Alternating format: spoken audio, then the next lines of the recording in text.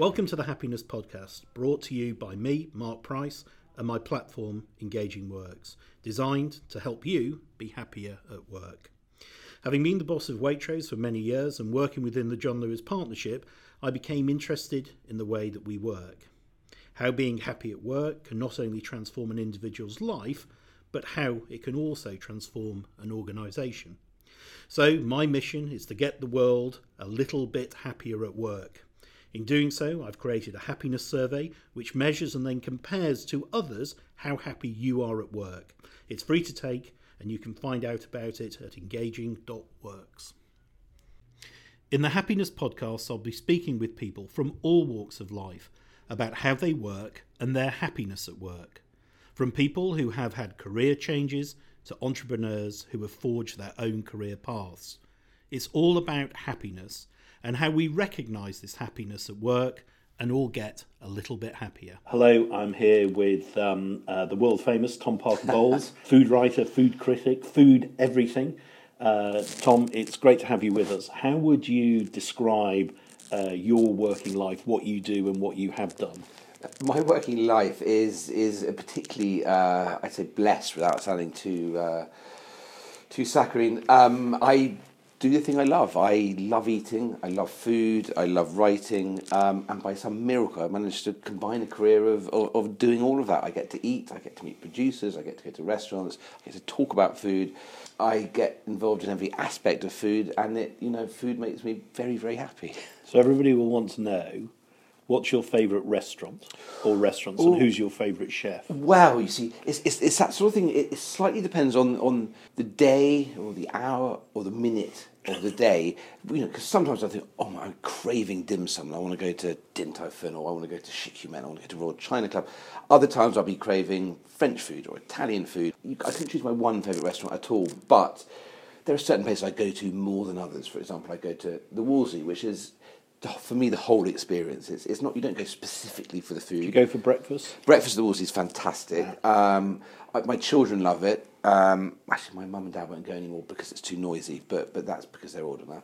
I love 45 Jermyn Street, although I do work for Fortnum's. There's a tiny place nearby called near me in West London called 101 Thai Kitchen. It's nothing more than a canteen with bright pink walls. It does the best Thai food, stinky, hot, sour where it needs to be. None of that sort of awful rubbed off edges. Gosh, I could go, Locatelli. So if you had, River I was to Cafe, give you, sorry, River Cafe, no, wonderful choice. Yeah. So if I was to say to you, last meal before you die, this is, I am going to push you now because I need to book a table. So, I hope I'd never have to do that. No. So last meal before you die, where would you go? And what would you eat? Well, if it was a restaurant rather than what food, I would I'd probably move between restaurants if that were possible. So I'd probably start at St John with bone marrow, that wonderful bone marrow and parsley salad of Fergus's. Move across to either Locatelli or something, one of Angela Hartnett's ones, Murano, to have. We're moving across the seasons here. White truffle, tagliatelle. If I could jump somewhere in the middle and have a huge tin of caviar, it is sounding very excessive and very luxurious. What is your last meal? Is my last. It would be that. Perhaps then there's a prawn and sator bean sort of stir fry they have at 101 Thai Kitchen. I'd be definitely moving across on this last meal across London. Maybe if I had a private jet, I'd nip over to Da Adolfo just off Positano and have that mozzarella with the on the lemon leaf, and then the zuppa di cozze. And if I really had a fast private jet, I'd probably maybe move over to sort of Lima to Shea Wong for the ceviche there. Then to that little hole in the wall in Historica, Mexico City, that does tacos al pastor. And maybe off to Fire in Sydney. This is ridiculous. This is the problem. But you still not got to pudding. Pudding. It would have to be. It's like sticky toffee pudding or something like that. Something really, which, although sounds very British, is not actually. It's actually Canadian sticky toffee pudding. I found out. We all thought it came from Sharrow Bay, but he got it from Francis Coulson. Got it from Canada. Anyway, that's a whole different story. But as you can see, yes, and then cheese, and not just I have a mixture of English and French and a bit of Italian as well. You know a wonderful cheese dish I discovered? Yes. The Waterside, Michel Roux. Yes. He does a Parmesan cheese dribbled in honey. Oh, it's amazing. I mean, I love the Waterside. Properly amazing. Jumping into the Waterside. The Waterside, that's like a different world, the Waterside, isn't it? It is a totally different... And his chocolate mousse. Oh, and I love the gougères they have as well there. And the whole... Sometimes I crave that 5-star service, and sometimes I crave just staying by myself and eating a really fierce curry or to drink. Stir fry. Ooh, it would definitely probably involve claret of some kind, possibly an 82 or 2000, maybe a Barton. I do think Barton's Louis particularly Barton. good. It does make me sound like a complete sort of spoilt pasha. No, but what it most wonderfully does for those people listening is to just set out what a foodie you are, how extensive your knowledge is. So what people want to know is, what made you decide to go into the food world and food writing? Because you started, I think, first of all, as in PR. I mean, I was sacked from pretty much every job I did. I was really rubbish at getting to jobs on time, particularly bad at the corporate world, I think. That can either come across as very spoiled, or some people just aren't meant to work within a framework like that. And I love films, I love food. So I left university and went for, my dad said, right, get off your arse, you're going to work now, quite rightly. And so I went to a film company, and they had Empire and Total Film and Premiere in the entrance hall bit. It's amazing, there's films. And so I started off, and they looked at my CV and said, this means nothing. So I was off making... And what was your degree in? English, which is absolutely useless for anything apart from reading lots of books. And I went, and they were fantastic. Called DDAs in Soho. This is Soho in the 90s, but actually wasn't very good to eat in Soho in the 90s. It was all going up east, St John and Mora and stuff. But was there for 4 years. Incredibly nice, and I still keep in touch. I was particularly useless. I was probably the worst PA assistant, they were called in those days. I was the worst assistant of all time. My poor boss, who's still a friend, she would ask me to book restaurants, and I'd book the wrong restaurant, and I wouldn't pick up a dry cleaner, I'd crash a car, but I could string a sentence together, so I moved on to writing the press releases, which and we'd have to handhold talent, they'd come over. So as a 21-year-old straight male in London, it was, suddenly these sort of movie stars would come over and they wouldn't have anything to do, so they say, we take me out. So that was, and it was the 90s. It was fun. But anyway, who do you remember taking out that sort of lasts in the memory? Oh God! And there was some legally I couldn't say together, but the nice ones were everyone. What you found is the more famous the film star, the nicer they were to everyone. It was the people on the way up who tended to be rude to likes of me. But nice people. I don't know, everyone from Alicia Silverstone to John Waters, who's one of my favourite directors, to Jackie Chan, to Michael Keaton, all sorts. You'd end up, and what you realise is that this sort of cult of celebrity is even bigger now. But people were human. Unless you get to the Clint Eastwood, Jack Nicholson level, which were a totally different level, but they dealt with their fame pretty well. It's not like, it wasn't like now where fame is transient and you become famous for being famous. Some of them, and there was some we used to go to Cannes, and I always got into endless trouble and stuff, and in the end I was sacked for for missing the 15th meeting. At that point I was sort of relatively senior, and I kept sleeping through them. It was just rubbish, and I did enjoy. There was something about office life that, getting somewhere on time, and I didn't like this idea of a lunch break. Lunch for me is the best meal of the day, and the idea that you got an hour and people eating sandwiches at their desk. I ate a lot of pret-a-manger. It was quite depressing, and I have friends who worked their asses off, in the city, and actually still, and now thankfully are sort of, harvesting the fruits of their labour. But these guys were getting up at 5 every day to get on a packed tube in a suit to go and do whatever you do in the city. I still don't know what happens in the city. I've just about to get hedge funding, but that's punting, really, isn't it? But they were happy. So why are you looking for money in the city? Because you do have a snack business. Well, I do have a snack business, but I got into which I share with Matthew Fort and a few of us. It's a tough time, as you'd well know, for these things. And I think what we did is we found a product. We thought we're going to do British, which we did for 5 years.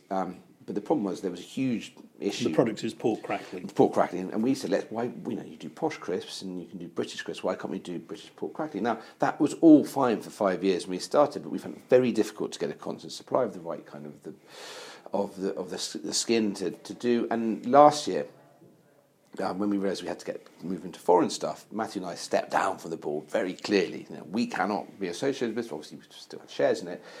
And then earlier this year, someone quite rightly, that whole new scheme, I think it might have been Marks and Spencer or might have been Tesco, or actually it was Co-op, I think, going into it, and they found out that we were using foreign pigs, and of course, quite rightly, they said, hang about. Which is slightly annoying because Matthew and I had, on a matter of principle, stepped down. It was there on the record saying we cannot be associated. I think we were a bit slow in changing our branding, and we were quite rightly slapped on the wrist. And so Matthew and I have pretty much stepped away entirely from the whole thing. But that I can't sit in we used to have board meetings, and I'm sure you know that. And I don't think there's anything in life, any meeting that can't be done in under 2 hours. People love sitting all day in meetings and talking. And thank you. And we're so pausing much. just for a second because a kipper is arriving for Tom. Thank you. I love kippers. Served by the rather wonderful Anna at the Goring Hotel. Thank you. And it's a plain kipper with lemon. I love kippers. Do we know where the kipper comes from, Anna? I can definitely find it out for you. It's the sea. Yeah. Thank you very much, Anna. British Sea. British Sea, somewhere. I Can think, I refresh your pot of coffee, James? So now we're talking and eating, and that we were talking about. You were saying board meetings at your pork scratchings business. I think I have the concentration of a blue bottle. I'm not really sitting still for very long, and it's like you have that piece of paper that tells you what you're supposed to do. And we can keep on the subject, and keep on it. We can do this over a telephone. Why we need to sit together in this day and age and do it? And I love my partners, they're fantastic, but I'm just not made for corporate life. My best friend and cousin Ben is, we started a company years ago called Quintessentially. It's still going by some miracle, actually. But again, the moment the investors came and the moment it became we had to be in at a certain time, and that was me out. I'd like to say that I'm not a corporate person, but I think it basically is as I said, quite spoiled. And once you get a taste of this freelance life, I couldn't go back and into the corporate world. They wouldn't want me back in the corporate world, but I just the 9 to 5 thing, I can't do it. I don't mind working on Sundays and working late at night, and that weird peripatetic. Tell me how you then moved from that corporate world when you'd left university to doing what you now do, which is this plural career of writing and presenting about food and it was weird. owning food brands and doing all sorts of things. Fast food brands, yeah. I mean, it was that thing that I started Quintessentially with my cousin and a couple of others, which is a sort of concierge company. And that was about 2000. And then I was sort of it got too corporate, so I was beginning to leave, thinking of leaving, but obviously need money and a job. And I was at a drinks party, it must have been 1999, and saw the new editor of Tatler, Geordie Gregg, and he'd just taken over. He'd been at the Times before, I think. So I got a bit pissed and merry, not pissed, and sort of totted up to him and said, "You haven't got a food column. You like a food column?" Now Geordie being Geordie, sharp as, Tatler, I suppose with my name, I always say this, but I wouldn't have gone to the socialist worker to ask for this similar sort of job. And so I said, "Can I do a food column?" So he said, "Fine," and Geordie's an old friend now, but he, at the time, said, "Yeah, try it." So I wrote about prep school food, which is a very easy thing to write about because it was absolutely disgusting. And he said, "Okay, fine." So from then I did a sort of monthly column, which, it was enjoyable because once you're into that, as as a journalist, you're doing Condé Nast, which means that, you might not be in the New Yorker, but Tatler was fine. Adrian Gill started there, Giles started there. Coming along, lots of people, and then from that point you can start to get other work. And so what was a sort of part-time thing? Suddenly, the Mail on Sunday. I went to that about 15 years ago, writing about food, and then stuff. You show your copy, and people say, "Will you do this?" And suddenly, before I knew it, I was a professional food writer.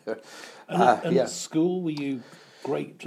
Obviously, you said you're doing English as a degree. Yeah, it was. I was rubbish at most things, but I could string a sentence together, and I could write. I was rubbish at maths and science, but at school, when you started to specialise from GCSEs into A levels, and then you're streamed. At my school, you were streamed, and so you didn't really have a choice. You was pulled out into the Oxford, Cambridge stream, and then you were it was like sort of elite forces. You were sort of highly trained to do Oxford entrance, and you didn't really think. It wasn't really a question. You were just taken and you did it. And so I could do English. I love reading, and I always was okay. I won a couple of prizes at writing, so that always came easily.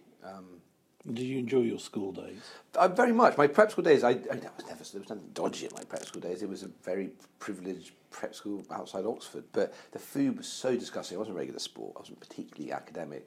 So I was just one of those sort of very, very middling, most of my schools I went through like a ghost. You wouldn't know I was there. But the only thing I can thank Summerfields and Oxford for is to instill in me a hatred of bad food, and that's really where I suppose my first piece I wrote for Tatler was about that. And still, I was doing something for Country Life yesterday about offal and how we're put off offal by school dinners liver. So yeah, I very much enjoyed my next school, Eton. That was a nice school. I know it's got a bad reputation, but as a child, you don't have a choice. You're sent to one school, you go to the next school, you go to the next, and I thought it was a fantastic school. It looked after the individual, and if you wanted to go and do pottery, it had an amazing, all that. And yeah. And how was the food? Much better. My housemaster was a very serious eater. So, like on Sundays, the roast would be an entire roast rather than those sort of backpack pre-sliced bits of rubbish. I didn't cook much there actually, but it was classic sort of schoolboy food, pot noodles and stuff. But no, it was great, and we had a fantastic tuck shop, and yeah. And so, when was it? Do you think that you first started to think, writing food, critic, restaurants? When did that? Genuinely, happen? when I started with Tatler, I thought the idea of making a living out of writing about food was something. I remember a fantastic magazine came out when I was at university called Eat Soup, and it was like the loaded of food. It was way before its time. And actually, lots of friends I have now work for it.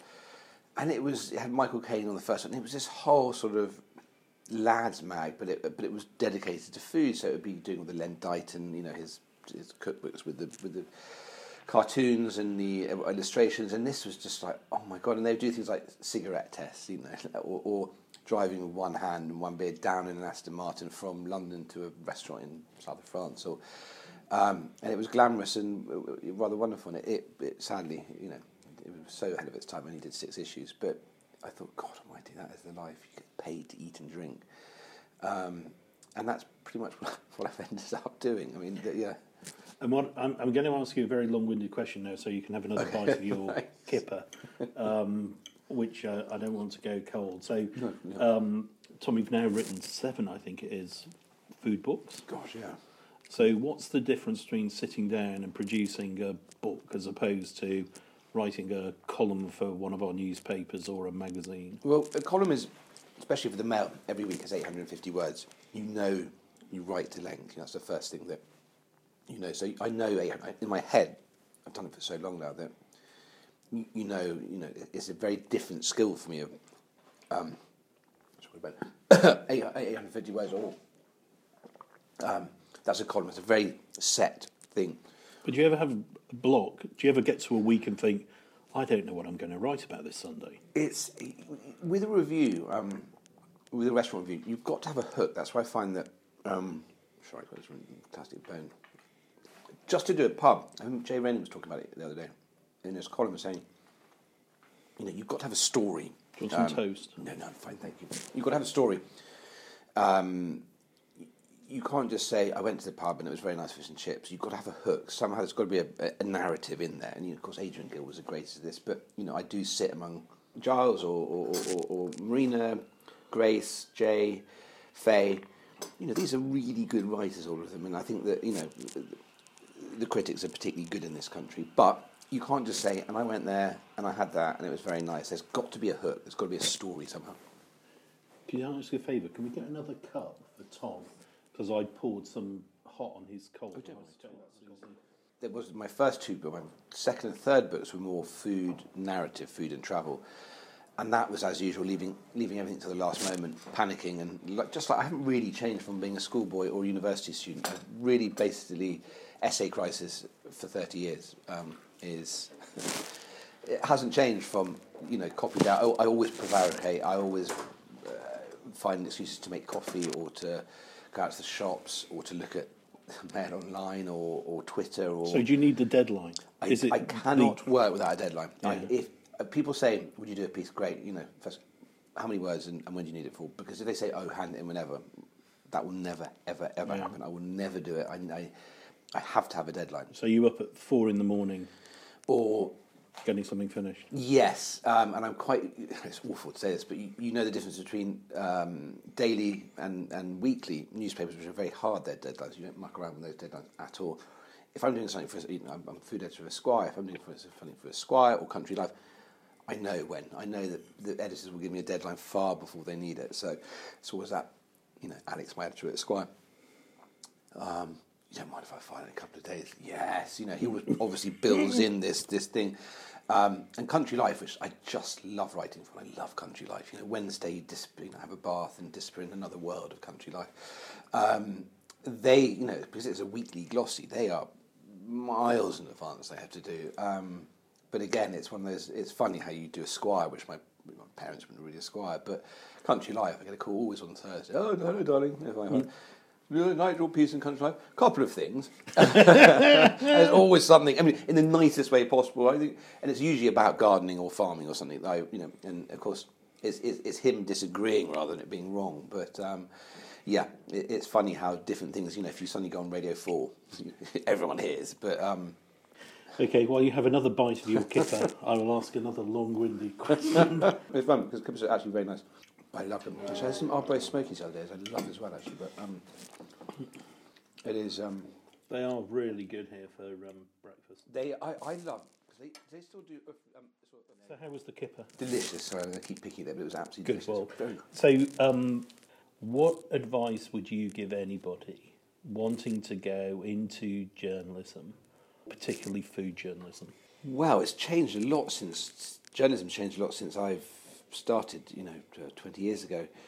I think you have to have, the most important thing I find, and the writers are, you have to have a voice. You have to really take a view. Don't sit on the fence. You don't have to be controversial. You don't have to be wacky and mad, but you have to have a voice. You have to have a sense of the writer's personality within the writing. That's very important. Cultivate a voice, but it comes naturally. And secondly, specialise. You can't just say, I want to be a journalist. You've got to be a political journalist, a business journalist, a food journalist, whatever it is, specialise. And, this is what I find. The older I get, it sounds a bit like Socrates, but not quite as deep, but the older I get, the less I know, if you see what I mean. There's a certain point when you're young, you think you know everything. And the older I get, I think, God, and I collect food books, and I've been obsessed with old books and all the rest of it. But even on the subjects I think I know a little bit about, I just realise I know so little about it. And I think you have to accept that. So I'm always learning, always learning. And a voice, a strong individual voice. And it's that thing my dad always said, hard work. You do have to work hard. It doesn't, nothing, despite all the accidents and of birth I've had, the education, by pure accident of birth, great education, great the rest of it, you have to work hard. And that's the idea that people, I want to become a chef, for example, or but I just want to be Gordon Ramsay. Well, he's done, like every other chef, 30 hard years in the kitchen of no life. Hard work, nothing, I don't think anything comes from hard work. And I think it's very important that you work hard. And I'm quite happy that I didn't have a trust fund or something. I'd probably be dead if I had a trust fund. God knows what I got up to. But no, I think work is important. But you have to love your work. But yeah, any advice, I think, it's tough out there. Because everyone now, with the internet and with blogs and the rest of it, everyone can have a view, and that's fantastic. What I do find is there's a hell of a lot of good bloggers out there, but they haven't ever had an editor. They've never been like, no, when they're cutting out all the bits that, no, too over the top, blah, blah, blah, blah, and write into length. If someone says, can I have 1,500 words, please? Don't send in 3,000 words. Send in 1,500. Write to length and try and stick to your deadline as well. So what we're going to do now, Tom, is we're going to take the Engaging Workplace Happiness survey. And at the end of this, what it will do is compare you to people like you, if there is anybody I'm like sure you, that, Tom. well. And what it will do is it will tell you how happy you are at work. Fantastic. And it will compare you to others. And then if there are any areas where you're less happy, it will start to identify those. Fantastic. Okay. So the first thing we do when we get to the workplace happiness survey screen on Engaging Works is we need to pick a language to take the survey in. I would probably go for English. I would what do you think? definitely go for English. So if you want to press the button that says English. And now we go through a series of, in total 26 questions, but 18 questions. So the first one is, do you feel appropriately rewarded for your work? Absolutely, yes. So I'd go for a 10 there, would I? You go for a 10. And have you always felt well rewarded for your work? I've felt I've been overcompensated at times for my work. And Have you ever felt like giving money back then? I would prefer to give money back in forms of charity rather than giving it back to my employer. Okay, so press that. So the second question, do you feel recognised when you do something well? Yeah. So, I mean, it's going to look very happy, all this, isn't it? So what are you going for? You're going for a 10? 10, yeah. And how do you feel recognised? Do people write nice notes to you saying, we love your column? Well, my editor will say that's a good piece, you know. And also, when it's, you do have a professional responsibility to do things well. Of course, below the line on the Mail, you know, it's the Wild West out there. There's nothing that anyone can say that would offend me anymore. But that, yeah, I do. When it's, you know, if it's, I try never to be, obviously never to be bad, but there are some columns you think, that was a bit boring compared to other ones. But when I do something well, I think this is good. People tell you. And that doesn't help egos and all the rest of it. But yeah, I feel that, you know, I sometimes say, isn't this a good piece? And yeah, people do say, and there is a thing, sometimes you send some copy and people don't get back, and I don't mind that either, really. But yeah, I do feel that when it is done, I think it's a good piece. You said friends and family phone you on a Thursday and Yeah. say a few things about your column in Country Life. I mean, for example, I don't actually have a column, but it's more a piece that I did a piece about Rare Breeds the other day, and I put my brother-in-law into it. We're talking about, you know, leaving the pigs too long before the fat was building up, and I said, you know, the sausages were fantastic, the bacon was a bit fatty. He was, what do you mean? It was really good, the bacon. It's like, you've just used me for your column. I said, it's true. You're far too much. You left them too long before you slaughtered them, and you know they overfatted basically. But it's all very good natured. Very good. I try not. I mean, in terms of reviews and things, I don't go to. Do I have enough information to my job? Well, yeah. Yeah, so this is going to be so boring. It's going to be 10 or more. We'll see. So, yeah, 10 for do I have enough information to because do my job well? My information is going out and eating, you know. Yep. Do you feel information is openly shared with you at work? I share it very nicely myself, yeah. So definitely, yes, 10. And when you're writing things, where do you go to for your source material? We all use the internet, but I love collecting books because actually I was just about to give up my office. I don't need it anymore, but it's about the same size as this as to books. So I think, what did Alan Davison say about that? Or what did Elizabeth David or M.F.K. Fisher? Or I like, you know, I suppose it's having done English at university. It's the occasional quotation shoved in there, but I still go to. I trust books inherently more than I trust the internet. That's the thing. Okay, so next question. Do you feel trusted to make decisions? Yeah, I don't have to ask anyone. I mean, I choose my restaurants I go to. I go to Alex Esquire and say, let's go to Beirut, or should I go to Mexico City, or should I go to Lima? And he'll go yes or no, or should we do Louisiana, I think it's the last one I was doing. That, yeah. So I will go to my editors and pitch something, and half the time they say nope, and half the time they say yeah. And in the corporate world, which we talked about earlier, in your early days, pre-writing days, did you feel trusted there? To write a press release, yeah. Not to do anything administrative, no. It was fairly obvious pretty quickly that those sort of things were given to people who are good at that. I was rubbish at that. I'm really not very organised. I do need someone to. I should get someone to. I still use a Smythson diary. I don't use the thing on the telephone because I know how to. So, yeah, I quite like to have someone to organise my life. I haven't got round to getting someone yet. Okay.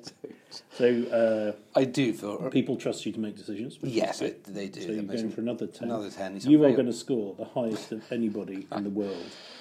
Here we go. Do you have the resources you need to do your job well? Yeah, I can't walk past a charity shop, a bookshop, anything without picking up some random tome on Hungarian cooking or whatever it is. So part of my life is spent buying these resources, So I have time. Time. Well, that's my problem. But I like to work against a deadline. I like it when the paper rings and says on a Saturday, right, 800 words on X. Can we have it in an hour, please? That I thrive on that. I quite like. And organisational support, so somebody who helps book your travel or diary. I do all of that. I think I do everything. not very well, but yeah, I do have it. I mean, I am the resource, I suppose. So yeah, I have it. And in an ideal world, would you have somebody who books you travel? And Yes, I don't. Would that make your life? I mean, easier? people do it by tax and stuff like that. I can't do that. Although now, you know, with VAT, now there's a whole new system, as we all know. I've got a fantastic new app where you just take pictures of your receipts and send it in. But anyway, that sort of money stuff, I'm not very good at. So someone does do that. Yeah. But yeah, I do have the resources. Great, good. What did William have to say about all this?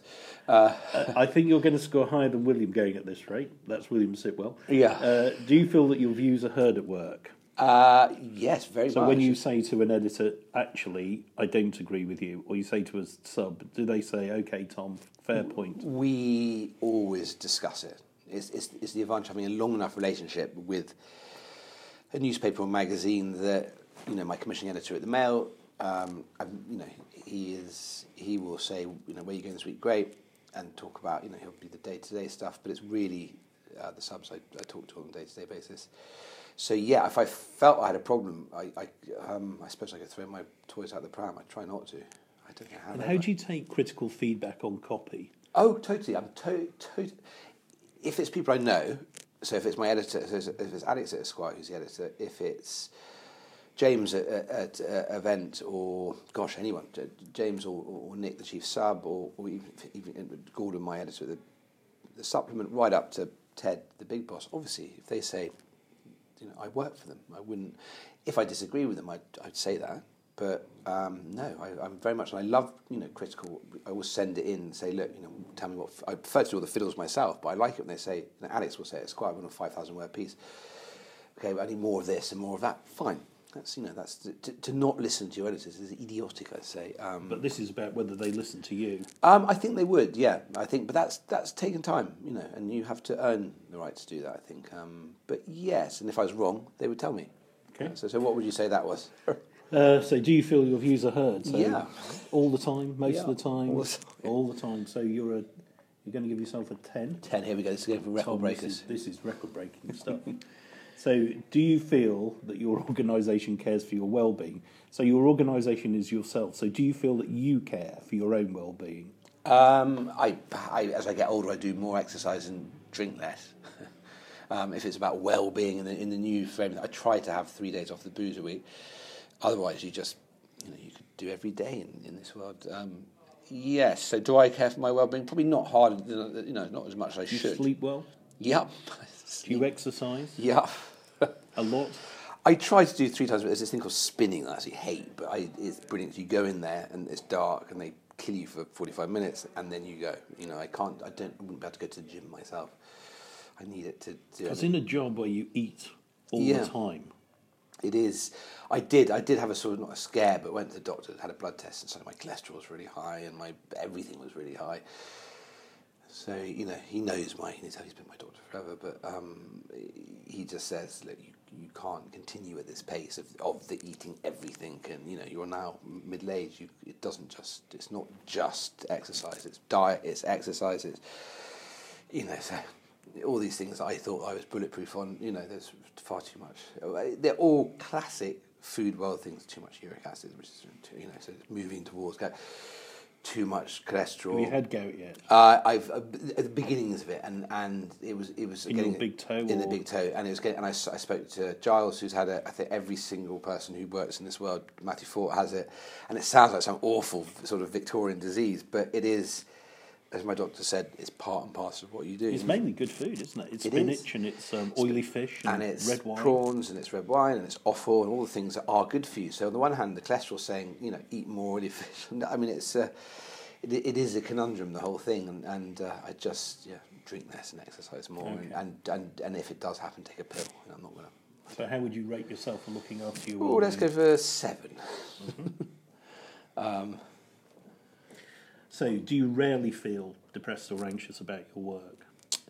I rarely feel depressed or anxious about it. You have moments where I never question it. I never have that imposter syndrome and that, which is, my internal monologue should be more, you know, I think I'm naturally happy and naturally optimistic. Occasionally, you know, things come along and yeah, you can. Things like as you get older, with children, you worry about all that sort of stuff, and the rest of it. Yeah, anxiety is Do you something. worry about where your next commission's going to come from, or your next book, or do you worry about deadlines? Do you worry about negative feedback? No, negative feedback. I don't mind everyone saying, you use this toffee and you got your job with your mum. I don't mind that. If they say that's really badly written, that would bother me more. But I don't engage. I can't be asked. Having grown up over the years, there's nothing that anyone can say that would offend me, my mother, my sister, my father, anyone. There's nothing. It's and I can't even be asked on Twitter to fight them. Just ignore the buggers.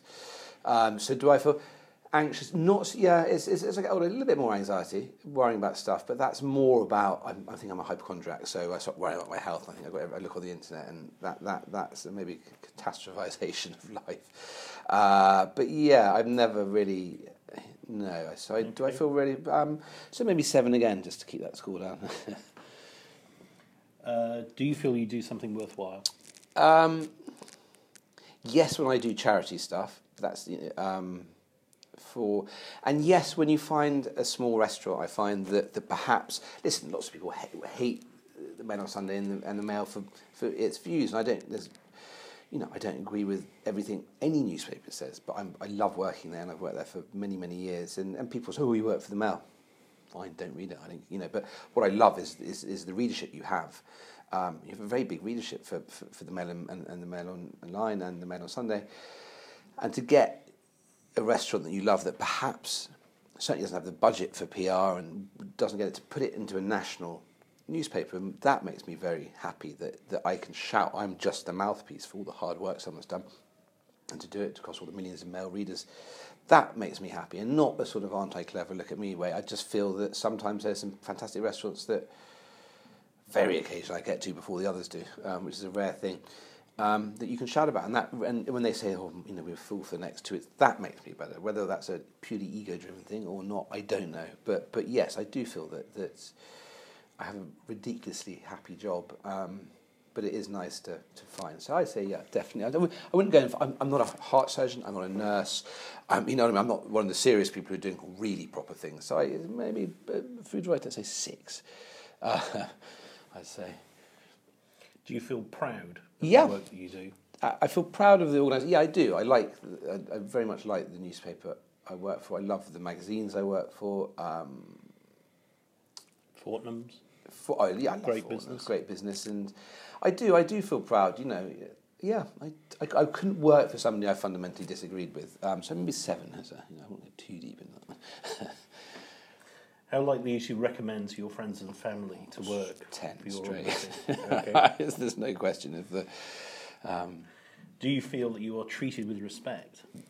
Yeah. I mean, obviously, below the line on Twitter, not so much. But actually, Twitter's different. Twitter, people say, but I worry about my children in this age of social stuff, and I think with Twitter, people say, "Oh, it's horrible and bullying." Well, just turn it off. But maybe it's not that easy to do that if you're younger.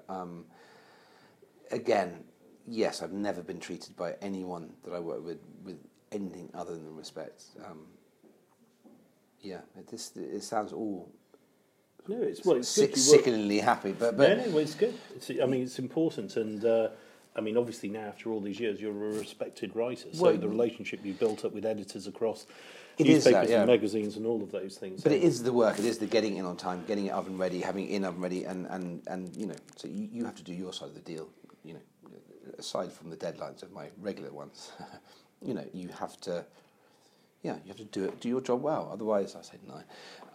Otherwise, what's the point? Be professional. Do you enjoy your job? Yeah, that's a 10 straight out. I absolutely love my job. Suits your lifestyle. Do you feel that you have a good relationship with your line manager? What is a line manager? A line manager is the person that manages you. So in your case, it would really be the editors who manage you. Straight 10. I mean, to the point where... And have you had any difficult ones over the years? I once had an editor...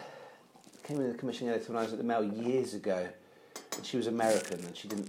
I don't think it's a very different journalism. When I do stuff in America, it's very different. You write something like you're a bit floral with your description. I was writing down the sun was shining, blah blah, and they'll come back and say, "So you were driving down on what day was it? I don't know, Can we have your notes? I don't have any notes. You know, where's your recording? I'm recording. But we worked out if you were driving on Monday the 5th of March down, it wasn't actually sunny in that bit. It's that sort of thing, you know, that Americans pay quite a lot more. But there was one lady who was there for about an hour, I think, who did to all of us, all the columnists, this is about 20 years ago, 15 years ago, and said, I want you to start the piece. This is when I was doing a food column rather than a restaurant. I want you to start the piece by going and do this. I said, hang on, you're telling me how to write my column? Yeah. No. It doesn't work like this, you know. At that point, and I found out that she had done it to everyone else, so we all just got hissy and rebelled. She rebelled, and she went somewhere else. But no, so I do have with my commissioning editor, with my editors, very, very. I can go direct to them. I have an exceptionally good relationship, to be honest. And having said that, I'll probably get a call later on. But yeah, I think let's go 9, so it's not at the top, but definitely. Do you feel you're being developed? In terms of a constant... Your development? Yes, I feel that I'm constantly developing. I feel that my job, it goes off in different directions and different ways, and I feel I'm constantly learning. And, you know, you can fall into the trap of writing too many alliterations or blah, blah, blah, blah. And, you know, yes, constantly learning. Whether it's developing, I don't know, but definitely constantly learning.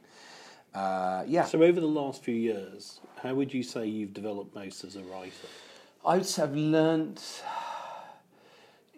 unless you're writing in the mock heroic or something like that, you learn simple is better. You know, you learn not to overuse simile, not to overwrite.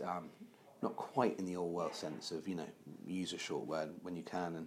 But yeah, you simplify, you purify. You hope you do anyway. Become less, perhaps baroque in your writing, perhaps less showy-offy in parts, although I think most writers can't really resist occasionally sort of, you know, going to flights of fancy. And what have you learnt about food?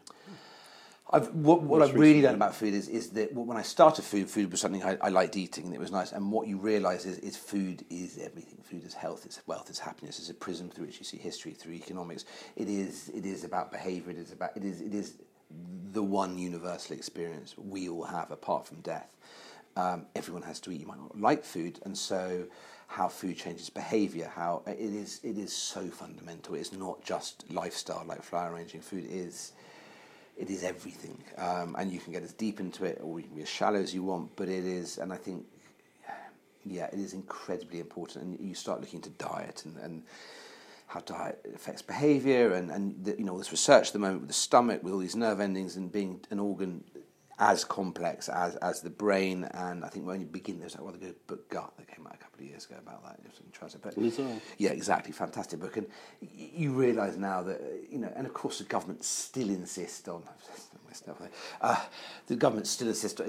What drives me mad is how many experts are thrown at hospital food. You know, the idea that you're coming out of a heart operation and you're having this awful food, and school food, and the best. You've probably been involved. The best have been thrown at school food, and still there's this issue of, you know, there's the crap that you're being served in schools. I mean, even at my kids' school, I think their food's okay, but they're always moaning about it, always starving when they come out at 3:30. I do wish government would do more. I mean, every time there's a new bloody minister for food, or not, it's a Gove at the moment, who I like personally very much, but you go in, and we'd love to hear your views, and you go with a whole lot of other food writers, and and a whole lot of PPSs write it down, and then nothing, and then another minister changes, and another minister changes, another. I do some stuff with great and fantastic people like Conrad Bird and amazing, but you do find that the public sector is some of the great brains on earth and power beyond belief, but my God, things go slowly there. You know, I'm used to like meeting, do it, done, bang, on we go.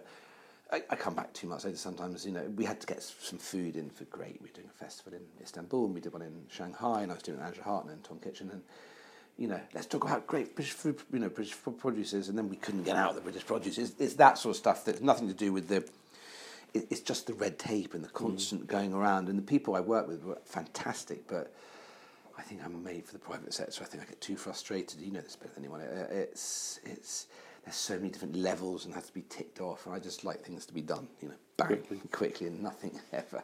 So yes, I definitely. Do you feel you've been developed? Definitely. So you're a 9. Yeah. Okay. Do you feel happy at work? Absolutely, yeah. I mean, totally and utterly. So that's the last of the 1 to 10 questions, and you're 10 for happy at work. Yeah. Now we ask you 3 things that you would change to improve your happiness at work. So when William Sitwell did this, he put money, money, money. William. So Tom Parker Bowles, what are your 3 things? Well, for I mean, making you obviously, happy at work? I And you, love. You Oh, have yeah. to type these in. So this is testing your journalistic skills. Organisation, I'd say. Yeah, organisation.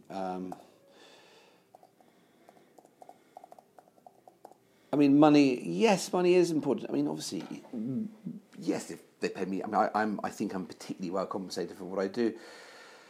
It would sound greedy to say more money. I would love to have suddenly get a company that's worth £1 billion, but even if that happened, I would still have to work. And what would you do with the £1 billion? I would. Oh gosh, obviously give huge amounts to charity. I like the idea of of foundations where you know where the money's going and doing it. I'd also probably get a private jet, a house in Sicily or the south of France, probably a place in New York. I think you need £2 billion for that. 2 billion, yeah. I mean, yeah. I think I need 2 billion. Workplace. What else would improve my work organisation? This is awful. You see, I'm looking at it objectively. Organisation. Okay, money, fine. More money, but that sounds churlish, but it's true. Well, what about your working environment?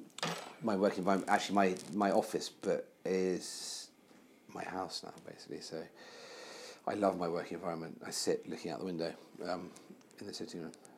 It's not a very long commute to work, it must be said. Do you ever struggle to get a table in a restaurant? No, because either they're the ones like the Wolsey and Ivy Group where you know somebody and they always keep tables back, or if it's a tiny place and they're full, I've never dreamed. Number one, they wouldn't say, "Oh, we're going to move someone who's booked," but they're the restaurants that are full. When they're full, they're full. I feel really self-conscious, sort of saying, I prefer to do it via email, and I don't expect anyone to get me a table. Obviously, I'm trying to show off to someone. It might, can you get it? I think I could probably get a table at the Wolsey or the Colbert or the Ivy or Caprice. That's purely because I go there a lot to those places. So it's a relationship. I know. What else? That's it. I love William. Money.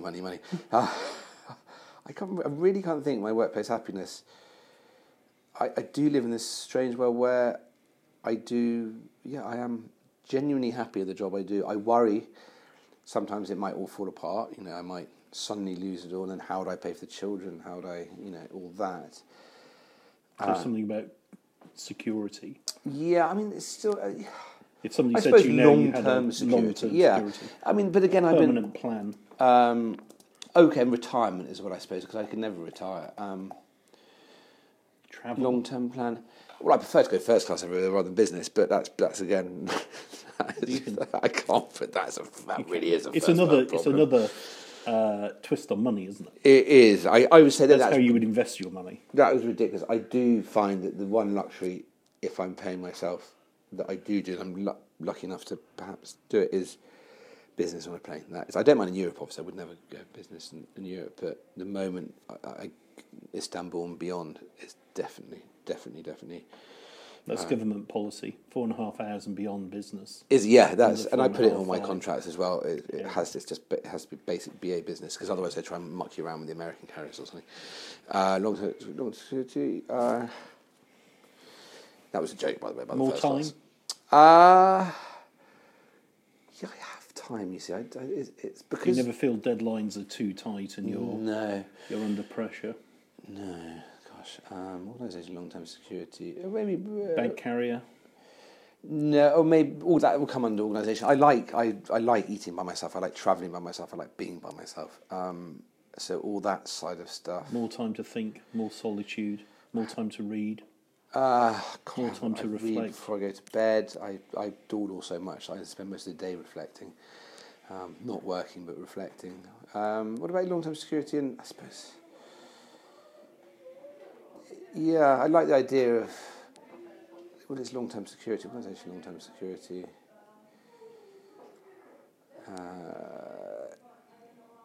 You see, I'd say more money, but that's just sort of best-selling book. Yes, that's it. Best-selling book. There we go. Beating Harry Potter. Yes, that's it. Best-selling book or TV show. There we go. Okay, so If I press that one. yeah, it's gone underneath. So if you scroll down, oh, sorry, there I should say. The next, there we go. Gotcha. Next. So this is the really quick bit now. So it just filters. So male, your gender, obviously. Hang on, next. Age. I am. Oh, I'm just on the cusp of that one there. There you go.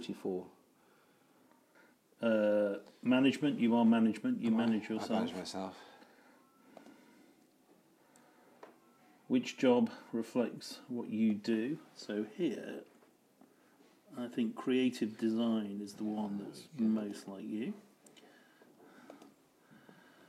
And then what type of industry you work in? There's one that's media. If we find Let's take media, that's it. And then the country you live in, I think we know, United Kingdom, which is always down at the bottom, next to the USA. Yeah. And we do this survey all over the world, so we've got really? respondents from 130 countries, including journalists and over 10,000 individuals, as well as 106 companies have used it. So you scroll down. That's it. You have finished the survey. Fantastic. Now, yeah. 10 seconds, Yeah. we get your results. Oh, wow. And what we find out is how happy you are compared to the global average and people who work in your sector. Wow. So media, journalism, and who are creatives, writers. So was William genuinely happy? He's always moaning about something, William. No, William came out well. He was happy. In fact, I could, if I remembered it, tell you the scores. We are okay, right, we're doing the numbers.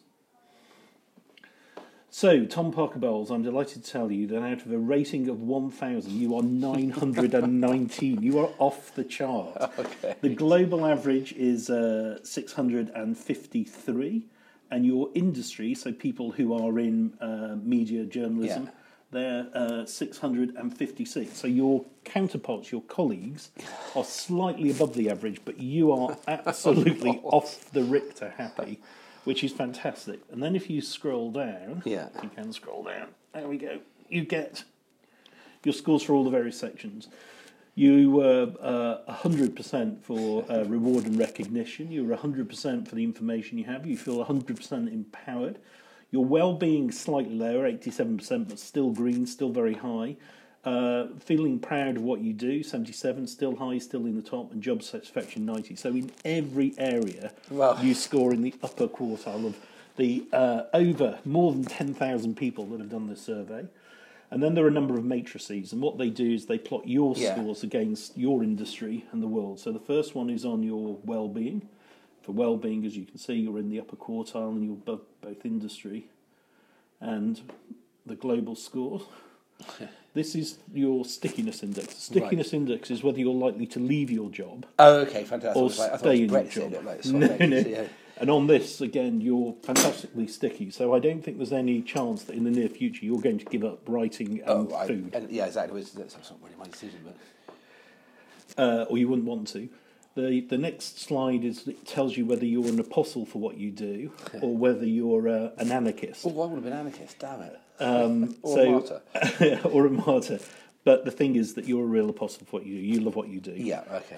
And that came out, obviously, in the answers to the questions. And you'll see that, again, you're well above the industry and the sector. The next is around career development. And again, for all the reasons we talked about, you saw yourself as being particularly well developed for your career. Inclusiveness, you feel included. So we talked about your editors and all that went on. Again, you score much higher. And empowerment, you feel empowered. You feel as though you've got the freedom to do what you want to do. And again, you're much higher than your industry and you're much higher than people globally who've taken the survey. And then on sense of purpose, this is where you were saying that you enjoy what you do and you can make a difference to restaurants, etc. But you're not a brain surgeon or you're not a nurse. And on this, what you'll see is you score slightly lower than your counterparts who feel that they are doing something slightly more worthwhile than you scored, but you're not far out of line. So the assessment of all of that, Tom, is that you are extraordinarily happy in your work. You're doing the right job. Fantastic. And it's clear to see from the way you've answered the questions that you really do love what you do. So I've got 2 last questions for you, if that's okay. The first one is, what song makes you feel happiest? Gosh. It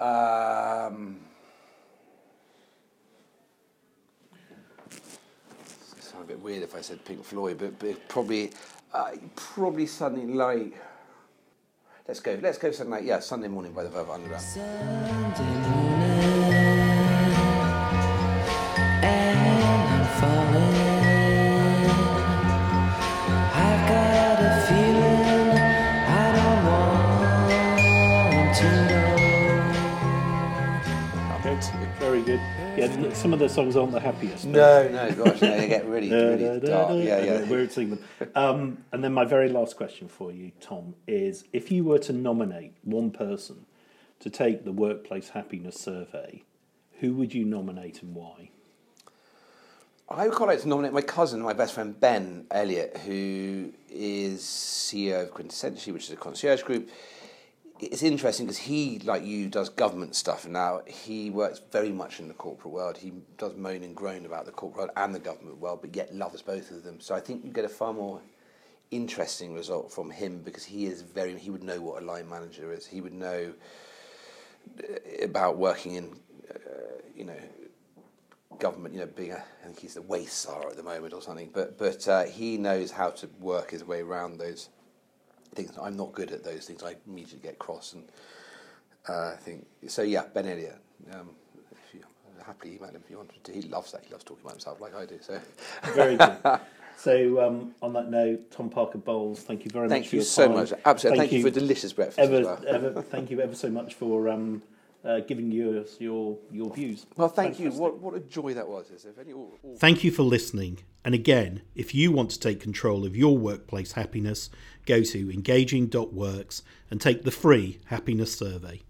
See you next time.